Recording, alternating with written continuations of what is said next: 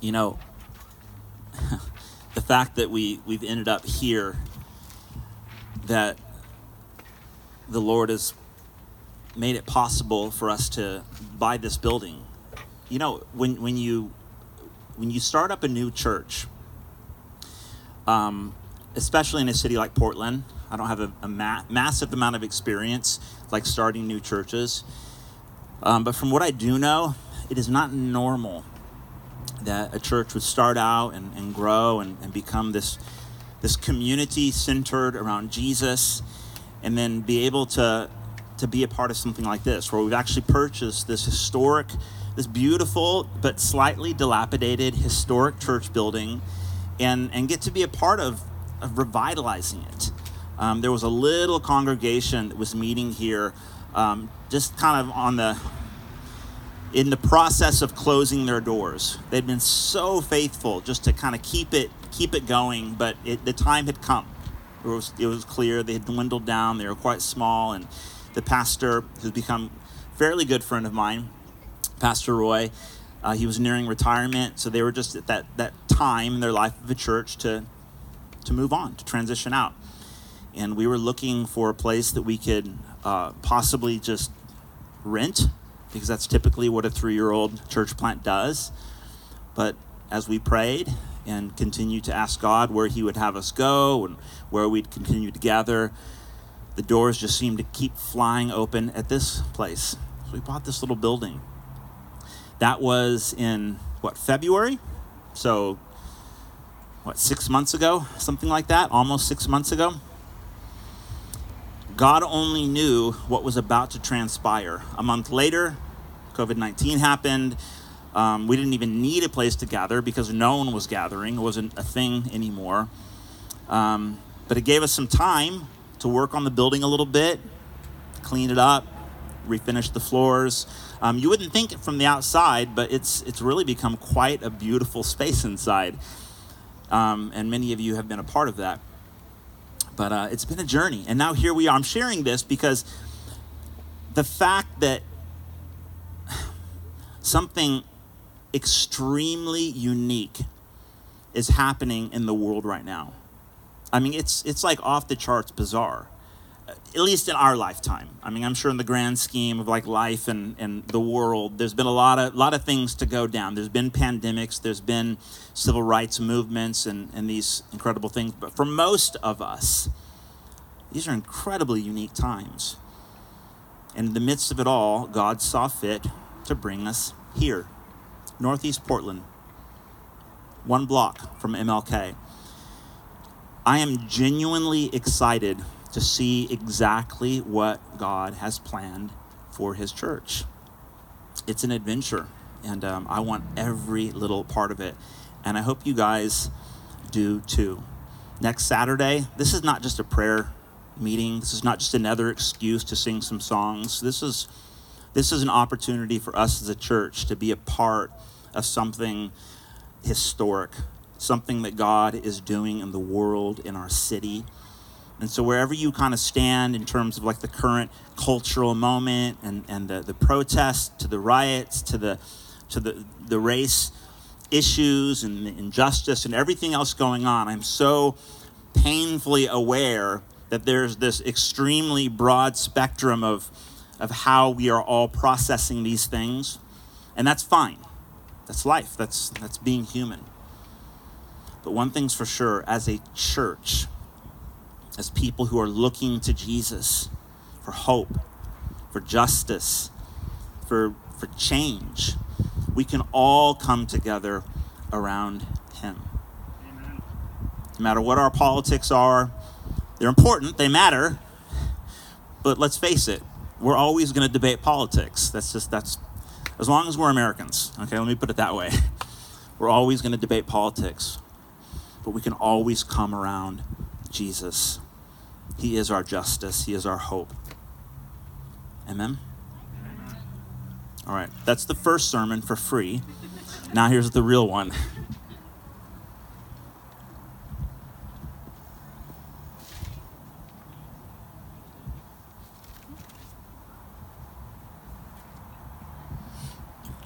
This is Luke chapter 15. starting in verse 11. Let me just read this to you guys.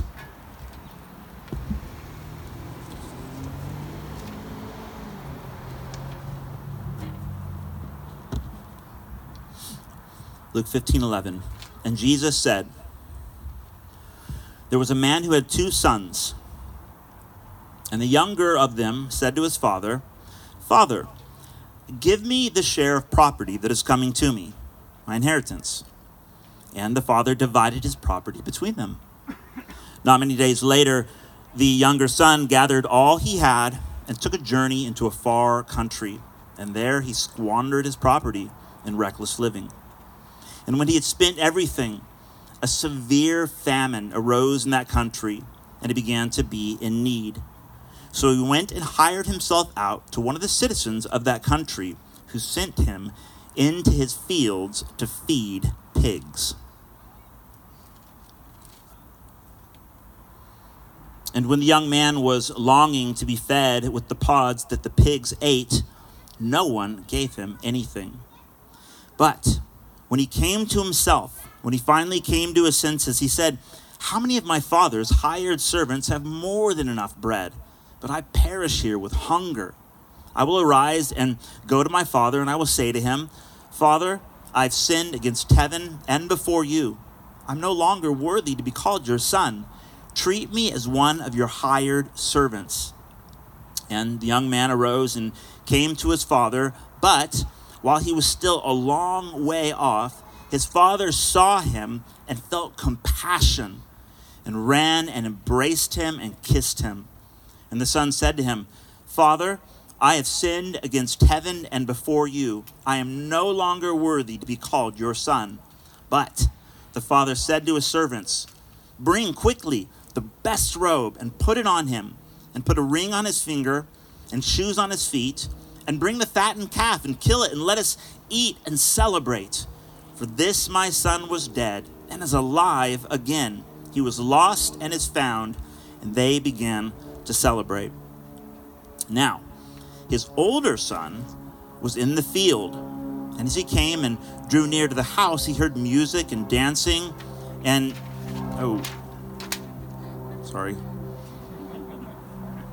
He heard music and dancing, and he called one of the servants, and he asked what these things meant. And he said to him, your brother has come, and your father has killed the fattened calf because he has received him back safe and sound. But the older brother was angry and refused to go in. His father came out and entreated him, but he answered his father, look, these many years I have served you, and I have never disobeyed your command, yet you never gave me a young goat that I might celebrate with my friends. But when this son of yours came, who has devoured your property with prostitutes, you killed the fattened calf for him. And he said to him, son, you are always with me, and all that is mine is yours. It was fitting to celebrate and be glad, for this your brother was dead and is alive. He was lost and is now found. This is the parable of the prodigal son. I normally don't do this, but I'm retitling the parable, or I guess you could just say I'm titling my message, Lost, Loved, and the Greatest Challenge of Life. Lost, Love, and the Greatest Challenge of Life. About 7 years ago, Shirley, my wife, and I, and our kids, suppose Judah would have been almost born. About 7 years ago, all 5 of us were living in London, England, and we had been there for about 6 or 7 years at that point. If my math is right. It would have been 2013. I had spent an inordinate amount of time reaching out to young people on some of the university campuses in London, wanting to tell people about Jesus, just start conversations and share the gospel. And along the way, I ended up connecting with quite a few Muslim people, mostly guys, that I had befriended and was beginning to enjoy like really good relationships. In fact, our next door neighbor was a family from Iraq, and they're a wonderful, sweet Muslim family, and I became really good friends with Rocky. And through some of those relationships and just our time spent on the different university campuses there in central London, somehow I eventually ended up getting invited to participate in what they called a civil discussion about the true nature of God. They said, how would you like to be a part of this event that we're putting on? The Muslim Student Society on the campus said, we need a Christian who can come and have a discussion in like a public format. It was a debate. It was a total setup, which I kind of assumed was the case. But I said yes with much trepidation because I'm not a debater. I'm certainly not a religious scholar. I know Jesus. I read my Bible faithfully, but I'm not like a scholarly debater. But what am I going to say? So the night came, and I was at Queen Mary University in East London. The auditorium was relatively full of mostly students, mostly Muslim students, Sunni and Shiite Muslims, and then a few of my Christian friends were there. And I quickly realized that I was in way over my head. Like I had no idea what I did my best to research, but I had no business being there. I did know, though, that I had an opportunity to tell a whole auditorium full of students about Jesus. I had 15 minutes to make my opening statement, as it were, and I decided to read the parable of the prodigal son and take about 5 minutes to highlight some of its points. If I had to do it all over again, I think I would do the exact same thing. And if I had an audience in front of me in Portland right now, whether they were all young, sweet, wonderful Muslims or anyone else for that matter, this parable, this story that Jesus told about the heart of God, who God is and what he's really like, is just one of the most timeless and wonderful, powerful stories that encapsulate the very heart of God himself. And so I want to take a few minutes to unpack it for us tonight. It starts out with the young man who he wanted his inheritance early. Now, I don't know a whole lot about the ancient Near East or that culture and how offensive it would have been if, for a young man to go to his father before he'd even passed and said, hey, Pops, I know you're still kicking around, but I could really do with an advance on my inheritance. It's kind of like saying, since you're taking too long to die, can I go ahead and get what's coming to me? And the father says, yes, fine, very well. I'll split your inheritance between you and your brother.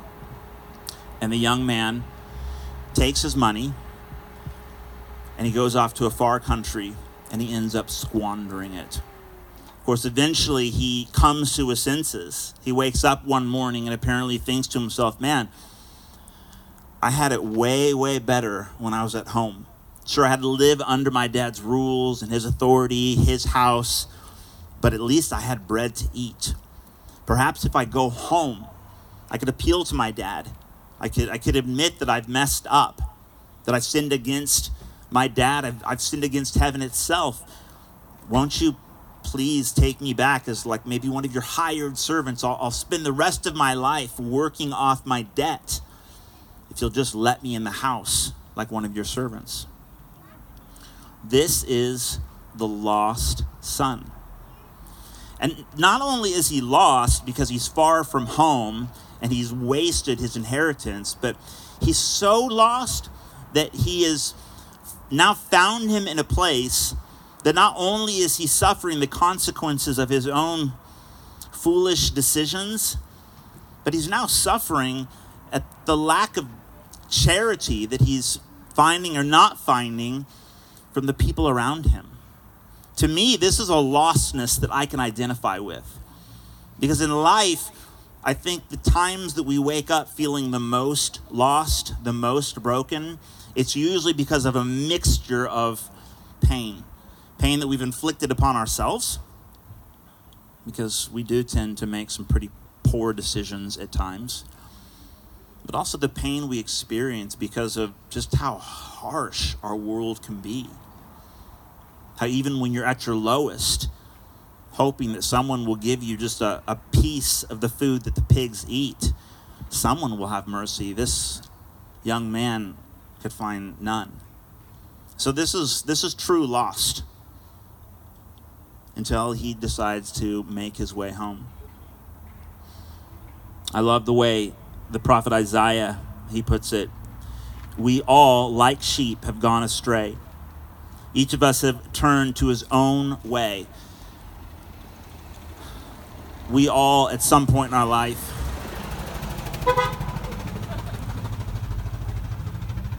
have, or I think will experience this sort of state of being lost, broken, needing to somehow find our way home in life. But this brings us to the question that eventually became the point of debate that night on the campus at Queen Mary about 7 years ago. Because we could all agree on the fact that we understand lost. We get that humanity is broken. Unless you've just lived an utterly sheltered life and have never ventured out, we can all agree with the fact that eventually we all find ourselves lost in life. But the big question is, where's home? Where is home? What is the answer? Who do we look to for our help? Where is home? And what's God going to be like if or when we ever get there? And this is where we ended up spending the rest of our evening kind of going back and forth. Like, what is the nature of God? And what will his reaction be when we finally face him? Will he let us in the house? Will he demand retribution? Will he have mercy? What will he be like? The lost son expected retribution. He had a whole speech planned for it. He was ready for the father to demand that the debt be covered. But instead, he got home and he got love. He found that his father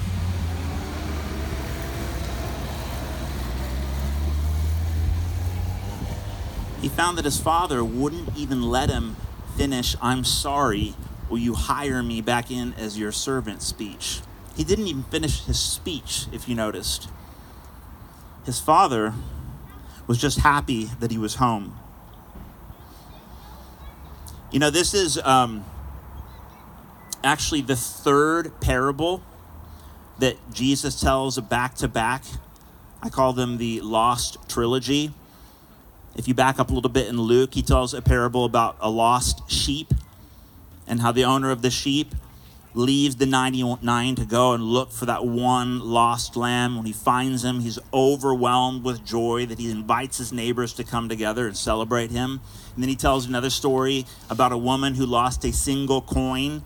She begins to scour the house looking for her little lost coin. When she finds it, again, she's overwhelmed with joy and invites her neighbors to come and celebrate her. And the third parable is about the lost son. And when he comes home, the father is so overwhelmed with joy that his lost son is finally home that he invites everyone to come together and celebrate because he is overwhelmed with joy that his lost son has come home. In fact, each one of the parables ends by saying there is essentially no joy in heaven greater than the joy when the lost son or the sheep or the coin comes home. This is the heart of God. He longs for his lost children to come home.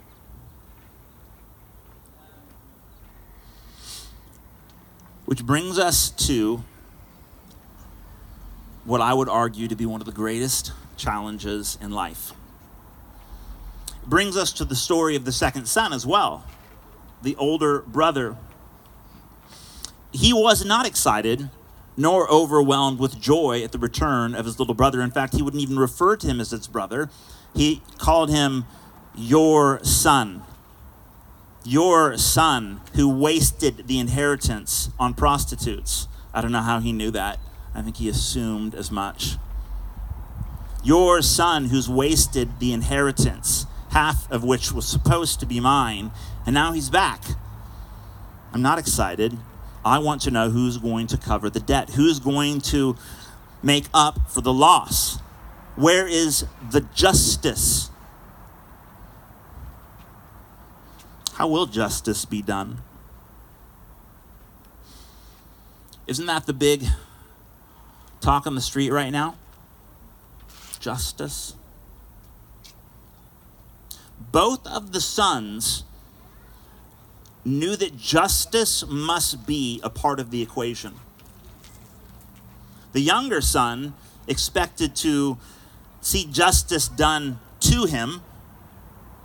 The older son demanded justice be done for him. But they both knew that justice somehow had to be a part of the equation. The older son expected judgment. The one son expected judgment, the other demanded it, but the father had something else in mind. He would absorb the debt of his lost son. He would absorb the debt himself. He ran to his son. I do know this about the ancient Near Eastern culture. For an elderly man, for a father to run to one of his sons would have been seen as a gross act of dishonor. And yet for joy that his son had returned, the father ran to his son, bringing shame upon himself. He kissed his filthy son, defiling his own self. He covered his son with the most expensive robe. Did you catch that? He told the servant, quick, go inside, get the most expensive robe. Whose robe would that have been? It would have been the father's robe. Quick, go get my robe. I want you to cover my son. Giving up his own garment for the sake of his naked and ashamed boy. And he put the ring and the sandals on his son, restoring his dignity, making it clear to all that this is no mere servant who's come home to work off his debt. This is my son. My boy is home. His dignity is restored.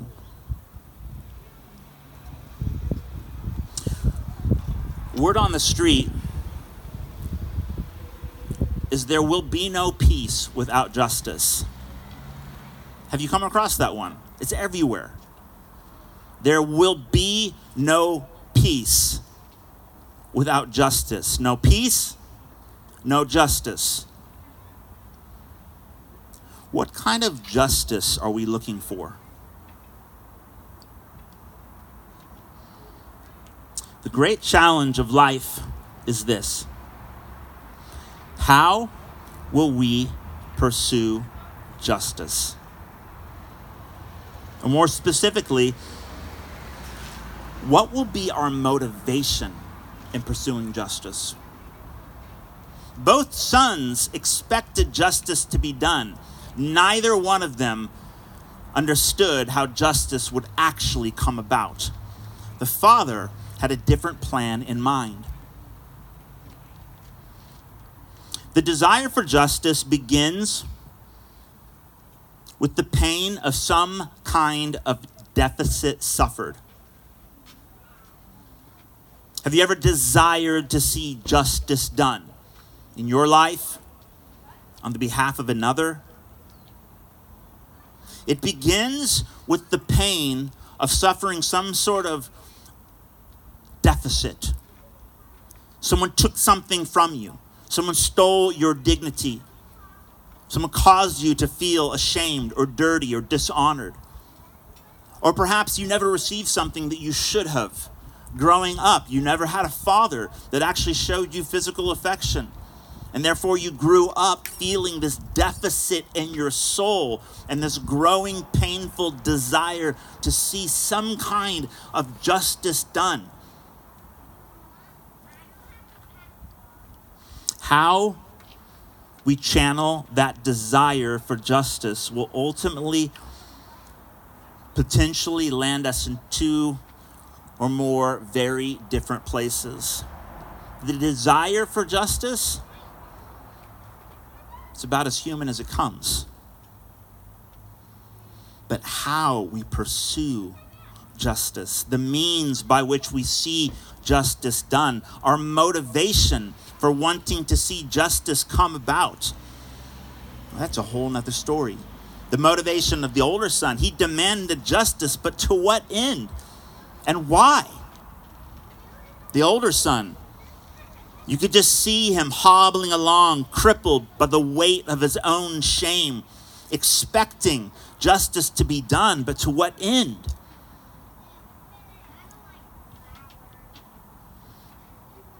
A desire for justice fueled by resentment and pain will inevitably give way to retaliation, revenge, more pain, and ultimately even deep personal shame.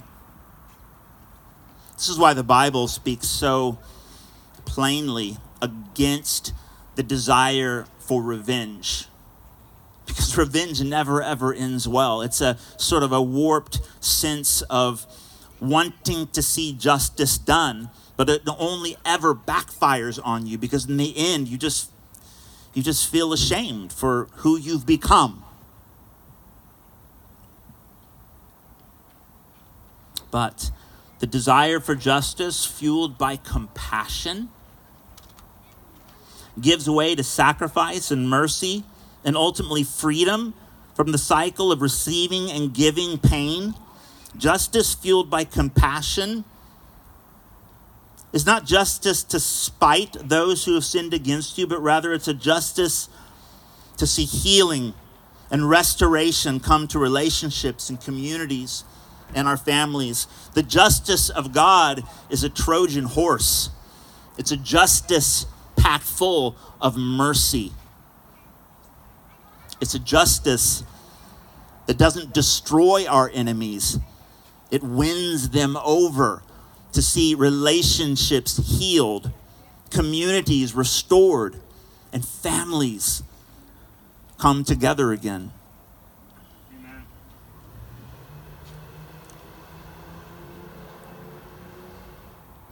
As we learn to forgive the debt of those who have sinned against us, like the Father forgave the debt of his Son, as we learn to forgive the debt of those who have sinned against us, to bear the pain of injustice committed against us for the sake of seeing the indigent come home, then we begin to love and live like Jesus. We begin to participate in the fellowship of his suffering. When we learn to absorb the debt of injustice, which, by the way, to do is nothing short of a radical miracle. See, justice was done that day when the son came home. The father didn't overlook the debt. He didn't pretend like injustice wasn't done. It's just what he did about it that was so radical and unexpected. The father absorbed the debt himself. The older son, he wasn't keen on the idea. He didn't like the idea of the old man absorbing the debt because, to be fair, part of that debt would have been absorbed in the inheritance of the older son himself. And that's something to say about family. That's something to say about church family. You know, I love the idea of being a part of a community where people come together and love one another, celebrate one another. The idea of being this diverse group of people who all bring their little quirks and color and language and culture and everything else. And when we come together and we sing some songs and we talk about loving each other and it's just great. It's grand. It's glorious. Until someone imperfect comes along and starts to mess with it all. Which, by the way, is you, especially you, and you, and you, and you, and me too.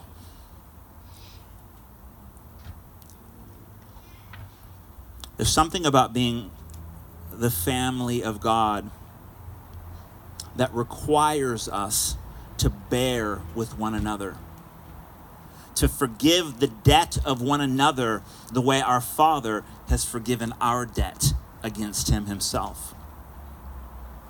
And to do that, to be a community of debt forgivers, where we absorb the injustice that we've done against one another, that is divine. That is to love like our Savior loves, who died for us, not after we had apologized and made everything right. He died for us while we are still against him, making it possible for us to come home. And as a community, when we begin to practice doing justice like that, the world knows not of that love. We begin to exhibit the very love of Jesus Christ himself. It's when we start acting like the hands and feet, the body of Christ. And you know what I imagine? And this will be my final thought. You know what I imagine? If Jesus were to have told like part 2 to the parable, you ever wonder how these stories work out as the years go by? I bet you that kid came home so messed up, with so much trauma, with so much pain, that eventually he probably, I would imagine he probably tried running away from home. I remember when we adopted our dog, Cinnamon. How long ago? Was it 4 or 5 years, Shirley? How long have we had Cinnamon? You're not even paying attention. Gotcha. When we adopted our dog, the poor thing had so much trauma, beaten and abandoned. All it wanted to do was run away from home. I kept trying to tell this dog, like, we love you. You're home. You're safe. We will feed you. We will not hit you.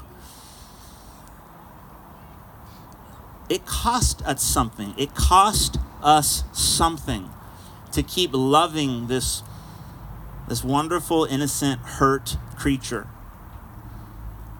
And that's what we're like. The family of God, when we invite home a stray, when the lost son or daughter shows up and says, hey, I'm home, is there grace for me? Did Jesus die for me as well? Is that justice for me too? And the answer is yes. Welcome home. Let's celebrate, because I'm pretty sure that's what heaven is doing right now. And then a week or two go by later, and guess what? That person still got the trauma, the pain, the junk, still hasn't taken a bath. And that stuff's got to be dealt with. Just like you and you and you and you and me and us.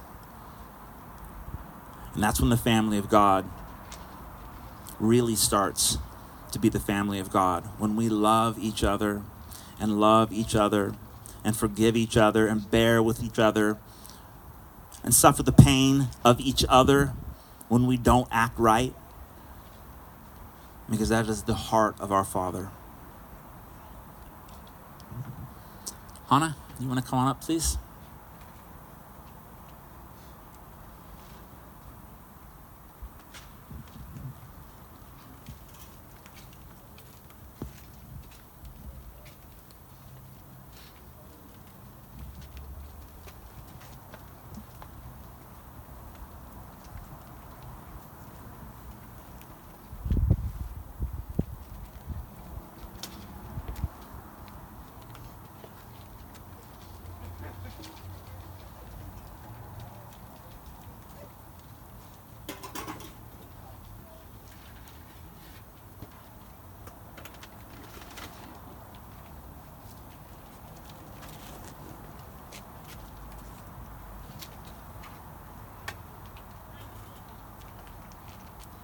Can we stand together as we finish out this service? It's so good to see all your faces. I didn't get to do my normal morning thing, so I'm going to say it tonight. Good evening, Grace City. Good evening. We're going to sing Doxology together just to end. It's a sweet, simple way to give glory back to God.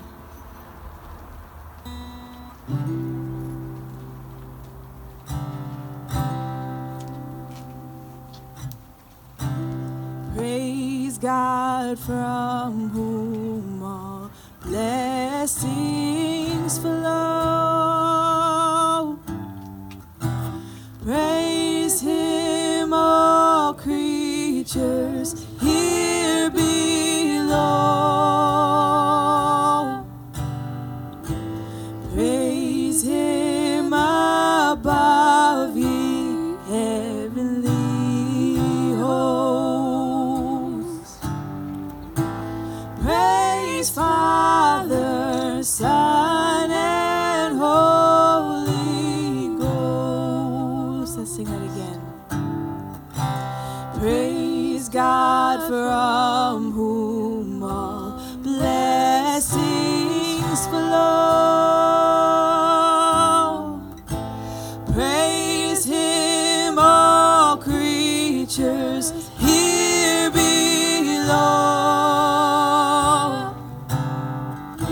Praise Him above, ye heavenly hosts.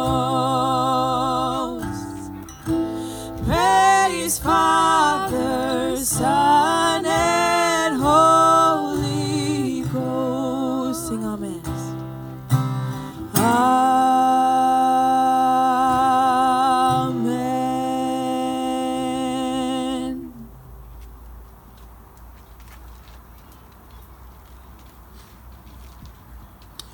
It says in Isaiah 53:6, we all like sheep have gone astray.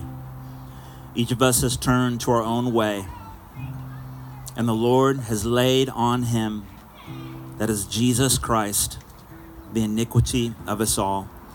Lord Jesus, thank you for coming down. God, thank you for coming down to pay the price for our sin, for seeing justice done not against us, but for us, that we might experience your love, that we might have something wonderful to share with others, that we might be your people, your children, your sons and daughters, not only reconciled to you, our Maker, but even to one another. Lord, I pray that if there's anyone here who's feeling unloved, who's feeling perhaps like no one does care, like perhaps they've been nothing but the victim or living on the receiving end of injustice, Lord, I pray that tonight something would change, and that you would help us as a church family to come around that person, to come around each other as well as we can with social distancing, and be your hands and feet, so that not a single one of us would leave here feeling unloved.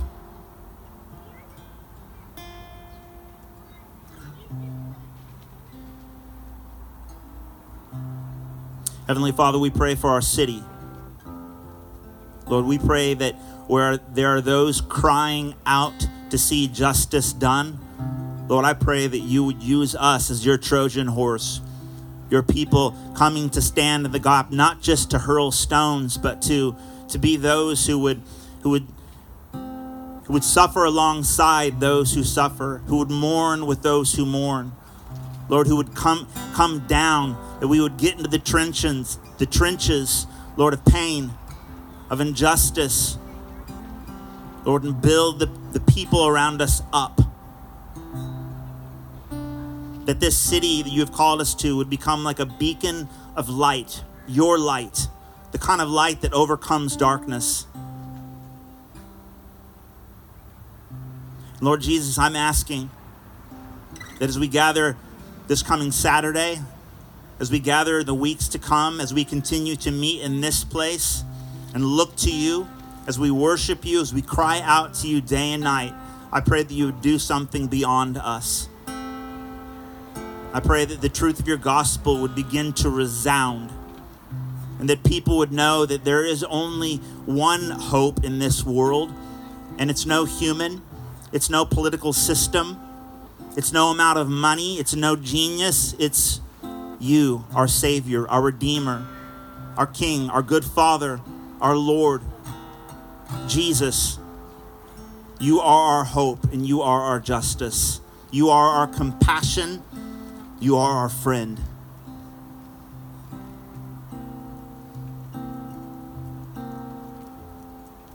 We love you. Amen. Amen.